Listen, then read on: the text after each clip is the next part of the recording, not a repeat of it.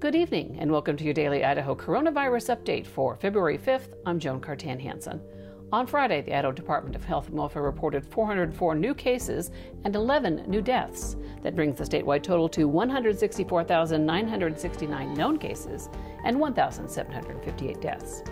The Eastern Idaho Public Health District lifted mandatory mask orders in Custer and Jefferson counties today, and if case numbers continue to decline, officials hope to lift mask requirements in Bonneville County on Monday.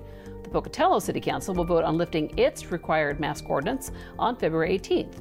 Even though some mandatory orders are being lifted, health officials ask all residents to wear masks in public, wash their hands, and maintain social distances. The hope is to keep the COVID case numbers declining.